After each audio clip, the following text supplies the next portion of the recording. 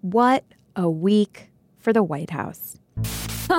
Where to begin? Well, what was your takeaway from, this book? The Woodward book? On Tuesday, the Washington Post released details of Bob Woodward's dramatic new book about dysfunction inside the Trump administration. First reports surfaced about what's in Bob Woodward's new book, and the advanced details are rather devastating. The book, Fear, describes a, quote, nervous breakdown of a White House led by an unsteady executive detached from the conventions of governing.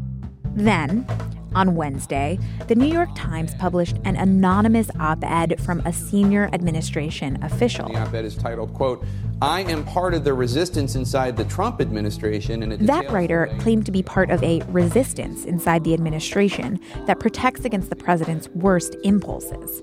The back-to-back revelations paint a picture of a tumultuous administration full of advisors who are often at odds with the wishes of our country's leader. The administration has spent this week pushing back against that narrative. Everything so far that I've seen out of this book doesn't depict what's going on in the building behind me. Several high-ranking Trump officials have even issued statements denying that they wrote the New York Times op-ed.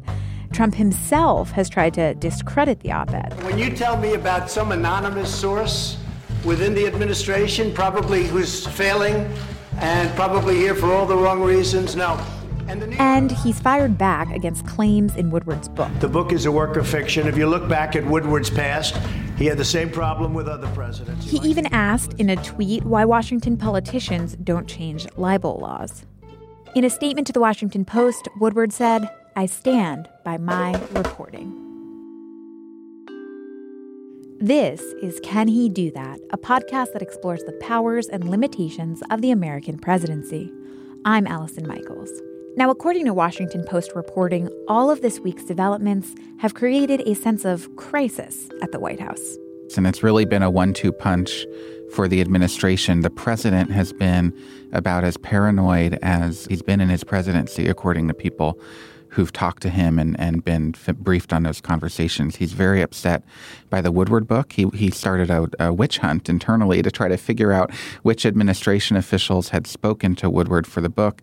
Philip Rucker is the Washington Post's White House bureau chief. He's been covering this week's revelations and the reaction they've provoked from the president. He's also one of the few reporters who've read a copy of Woodward's book.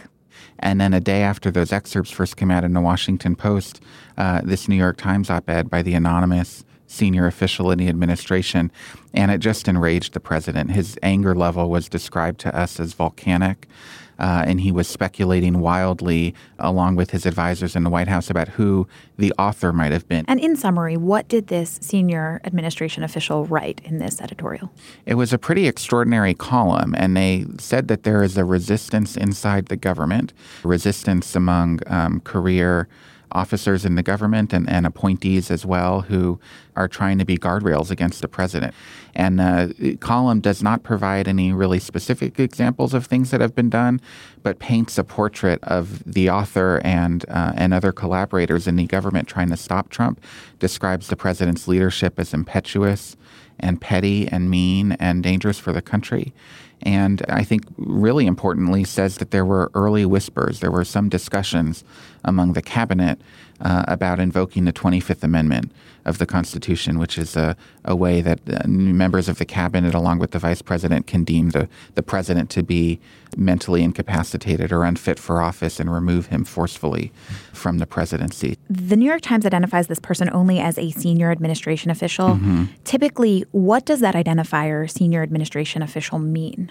Well, it's a great question because the meaning varies from news organization to news organization. And the New York Times has been very careful since this op-ed was published not to explain, not to be clear about that term.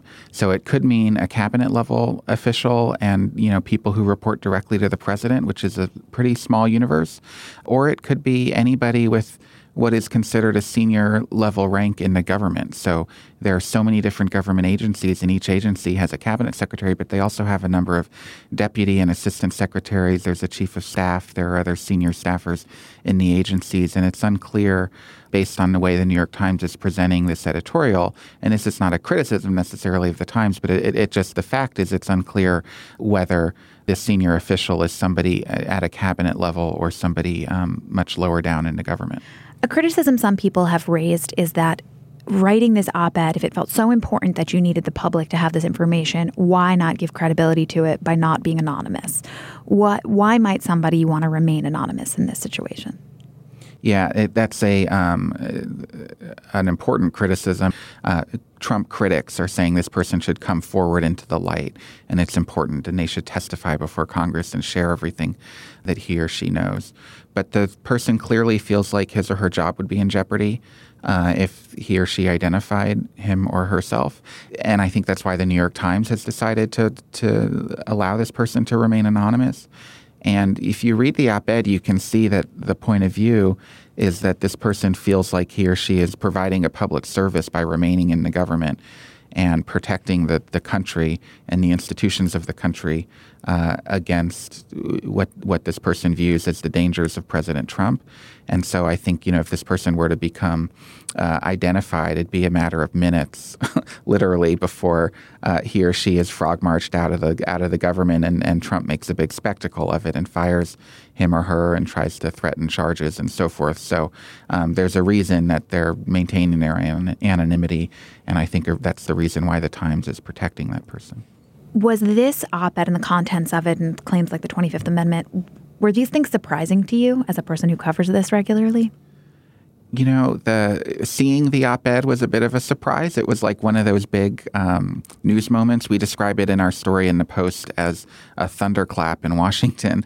But the findings, the narrative that's conveyed in the op-ed is really not surprising. It fits with the reporting that we've done for a year and a half at the Post and the reporting at the New York Times and elsewhere. It fits with the narrative of Bob Woodward's book. It fits with what a lot of people who've worked in the government or are close to Mr. Trump have told us anonymously before about the extent to which, senior people are trying to protect the country from the president. That's a familiar theme, but I think the op-ed really elevated the discussion. It laid bare some of these issues in really stark terms, and the fact that it was written by somebody in the government as opposed to a story composed by journalists with, a few anonymous quotes here or there, that's different. And so I think it really rose to a new level and certainly has created a new level of anxiety among the president and his loyal advisors. So much so that the president has suggested possible treason. Mm-hmm. He's also suggested that perhaps Bob Woodward's book is libelous. He's asked why Washington politicians aren't changing libel laws. Are these sort of credible claims by the president? Can he pursue these kinds of allegations? I don't think that the author of this op-ed did anything criminal. I don't think there's a way that the president can charge this person with any crimes.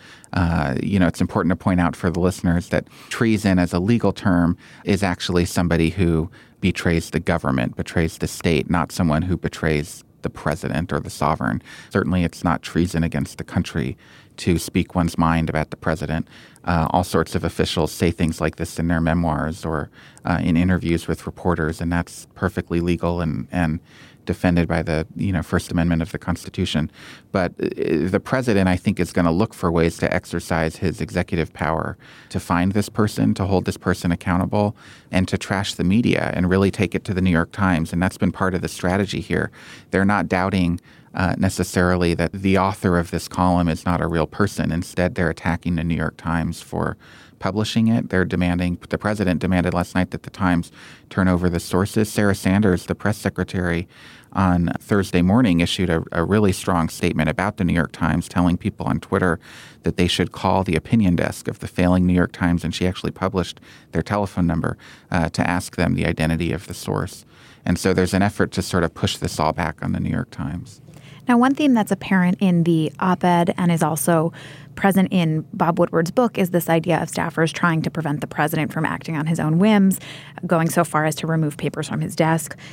So earlier this week on this podcast, we released audio of a conversation between Trump and Woodward about Woodward's attempt to reach Trump for an interview for that book. Hello, Bob. President Trump, how are you? How are you? How are you doing? Okay? Real well. And since then, the Post has reported details about Trump's complaints that his staff prevented him from interviewing with Woodward. Can you tell me more about that? Well, Woodward tried to get an interview with the president and went through 6 different intermediaries, according to Woodward. I never got a call. I never got a message. Who did you ask about speaking to me? Well, about 6 people. Including Kellyanne Conway, the counselor to the president, Senator Lindsey Graham, Republican of South Carolina, who's become pretty good friends with the president, trying to convince the president to talk to him. And those, requests were either denied or ignored, not acted upon.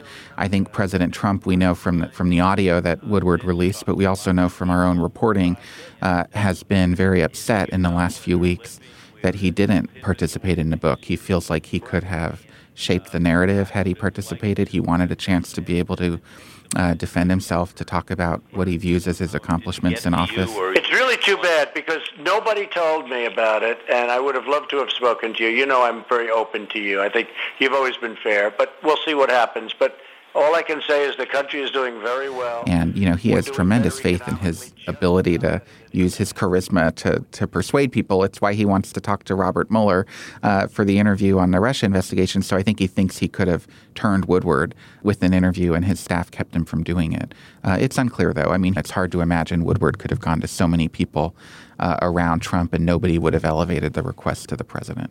Why might some staffers have failed to elevate the request or not wanted Trump to talk to Woodward? Well, I think they're worried about what he would say. They know that Woodward is the rigorous investigative reporter who would come with a lot of tough questions and a lot of documentation to back up his findings and present that to the president, and it would be a difficult interview. So I'm sure the staff were nervous about, whether the president could handle that setting. Trump's interviews have not always gone well. He likes to do interviews because he just likes to engage with reporters. He finds it fun. He thinks he's his own best advocate and his own best defender. But some of these difficult, hard-hitting interviews can be difficult for him and have been troublesome for long periods of time. I think back to that Lester Holt interview with the anchor of NBC Nightly News shortly after Trump fired Jim Comey, and Trump gave an answer about firing Comey because of the Russia investigation. And in fact, when I decided to just do it, I said to myself, this Russia thing with Trump and Russia is a made-up story. It's an excuse by the Democrats for having lost an election that they should have won. And the reason they should have won it is... And that has hovered over the president ever since. It's been more than a year. And I think the president's words are probably being used in the Mueller report eventually. So that was a problematic interview. And I think the staff try to protect the president from engaging in too many of those interviews. And again, as a person who covers the White House every day, what from this book stood out to you? What was the most surprising or striking thing? A couple things stood out. I was really struck by just how determined some of the people in the government, people like Gary Cohn, who was the top economic advisor, were to stymie the president's agenda, his ideas, what he wanted to do from a policy perspective. I mean, he wanted to withdraw the United States from its trading agreement with South Korea. This was at a very delicate time in the North Korean nuclear fight. He ordered up this letter to be written to the president of South Korea announcing that the U.S. was pulling out of the trade agreement.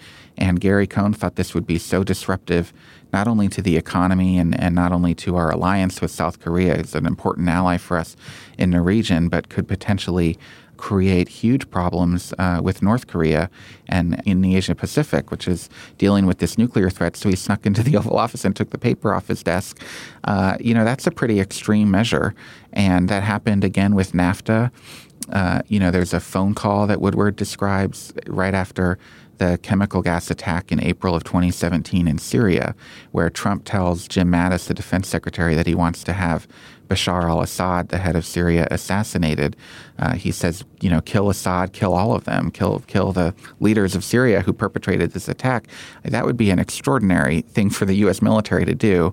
And Mattis is just on the phone saying, yeah, okay, we'll get on that, sir. And then hangs up the phone and tells a senior official, with him, said, no way, we're not going to do any of this. We're going to be much more measured in how we respond to that attack. But, that what Trump wanted done could have been interpreted as a presidential order. And had Mattis been entirely sort of compliant with the president's wishes, he would have drawn up a plan to assassinate Assad and presented it to the president. And the president, as the commander-in-chief, could have authorized it.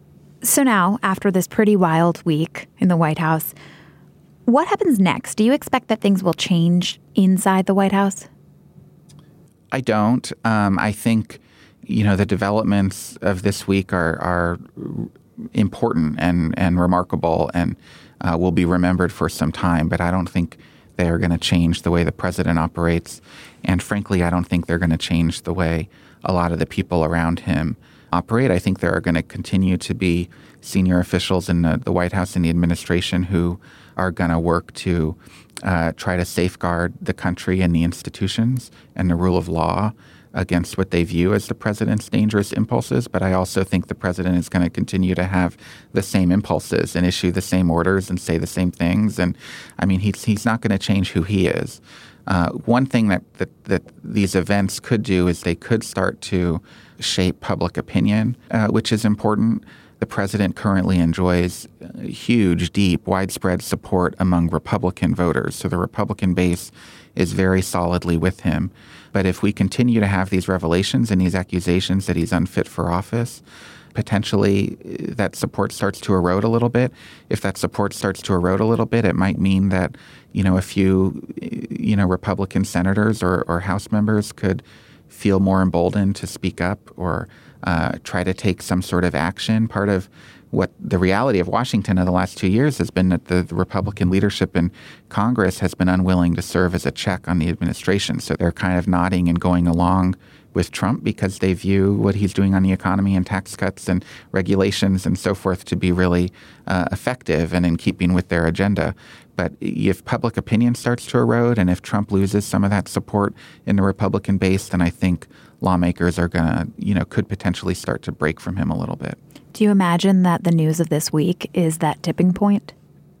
I don't know. You never really know until you can look back in the rearview mirror. And there have been so many moments that we thought have been tipping points in the arc of the Trump story in America that have not been tipping points. Charlottesville, Charlottesville, exactly. Helsinki with Putin. I mean, you could go back to the Access Hollywood tape. Everyone thought that meant that's right. There's no way he could get elected president. And sure enough, he did. So I don't know if this is the tipping point or not. We should point out, though, that it comes at a really important political moment. The midterm elections are only 2 months away. Democrats already have an enthusiasm advantage. The polls show them up. The Washington Post poll earlier this week with ABC News showed, I believe, a 14 percentage point advantage for Democrats in the generic ballot, meaning, of all Americans, would they rather have Democrats or Republicans in Congress? And that size of an advantage means the Democrats will most likely win back the majority of the House of Representatives. But, this is not a great time for Republicans to be talking about the president's mental capacity and fitness for office with the midterms looming. So there could be a political consequence, too. Phil, thank you so much for coming on the show. Thank you. Glad to be here.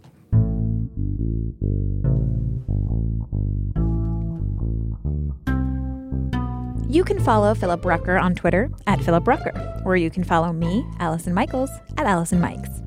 Bob Woodward's book, Fear, Trump in the White House, is set to publish Tuesday, September 11th. Thank you so much for listening to another episode of Can He Do That? If you like this, please share it and leave us a review on Apple Podcasts or wherever you listen to our podcasts. Can He Do That is a team effort here at The Post. It's produced by Carol Alderman with design direction from Kat Rudell Brooks, logo art from Loren Boglio, and theme music by Ted Muldoon.